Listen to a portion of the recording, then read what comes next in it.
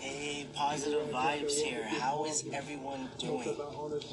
Positive Vibes. I wear the mask. Welcome to Gary V and Positive Vibes. Main goal, spreading the positivity any way possible. I am tired of people not starting and living their life on one very simple thing, which is they're worried about what other people think, whether that's their mom, their friends, and worst of all, fucking comments in social media. I mean, this is some 6th grade lunchroom shit. Are you really not gonna live your life based on somebody's anonymous fucking icon feedback that you suck? They fucking suck. They're straight fucking trash. That's why I fucking found a dumpster. Let them come to me. Let me make this video so that you can point to me so I can say to them very simply, are you serious, my man? Are you serious? You can either look at yourself positively or negatively.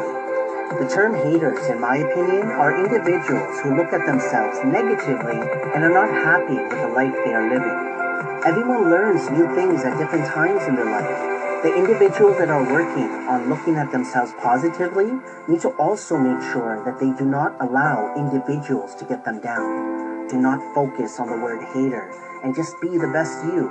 You could be the one to spark the positive motivation someone needs. Back to you guys who are watching this. It's enough. You've lived your whole life this way. It doesn't matter what they think. When you're fucking 92 and you're sitting there, you're not gonna give a shit about what Punkman 96 had to say, or even what your aunt had to say, who's miserable because she never got hers, so she's trying to keep you down. So very simply, please take the passion that is pouring out of my fucking face right now and run with it and go do something. If you need a little burst, here it is. Go do something, because the only thing that's holding you back is you're worried about what other people have to say. You give up on that shit and you're clean and you can go. And all of a sudden, it's not how much money you have or how much time you have. You just see that you can do it. Money ain't time, ain't shit of holding you back compared to your worry about other people's opinions.